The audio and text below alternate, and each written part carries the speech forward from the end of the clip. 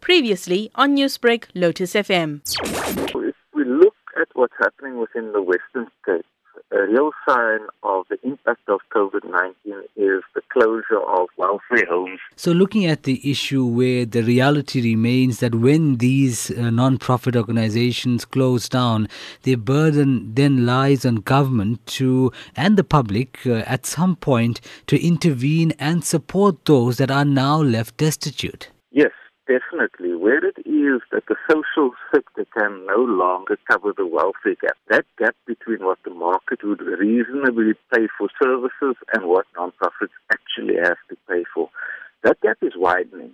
And so the burden will not only shift towards the public sector, i.e. government, it is also going to shift towards the private sector. So what sort of role can civil society and government play in intervening and ensuring the sustainability of non-profit organizations? When we look at civil society, us as citizens living within those communities, we need to take a more active interest in what's happening in them.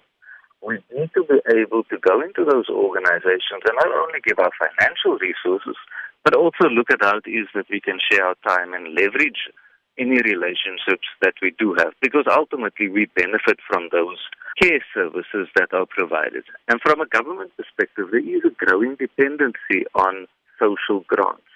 But I think there needs to be a reprioritizing of how it is that government allocates its money to those services that are desperately required within our community. The situation at hand, looking at one city, for example, the city of Cape Town, where 3 welfare homes for the elderly have closed down.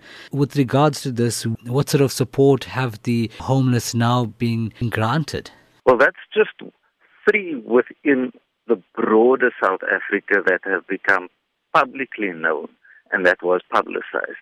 And essentially what has been required is that those people were removed from the communities within which they had lived most of their lives. And they've been displaced and taken to other communities. And I think beyond that, it's a disinvestment by that organization. Newsbreak, Lotus FM, powered by SABC News.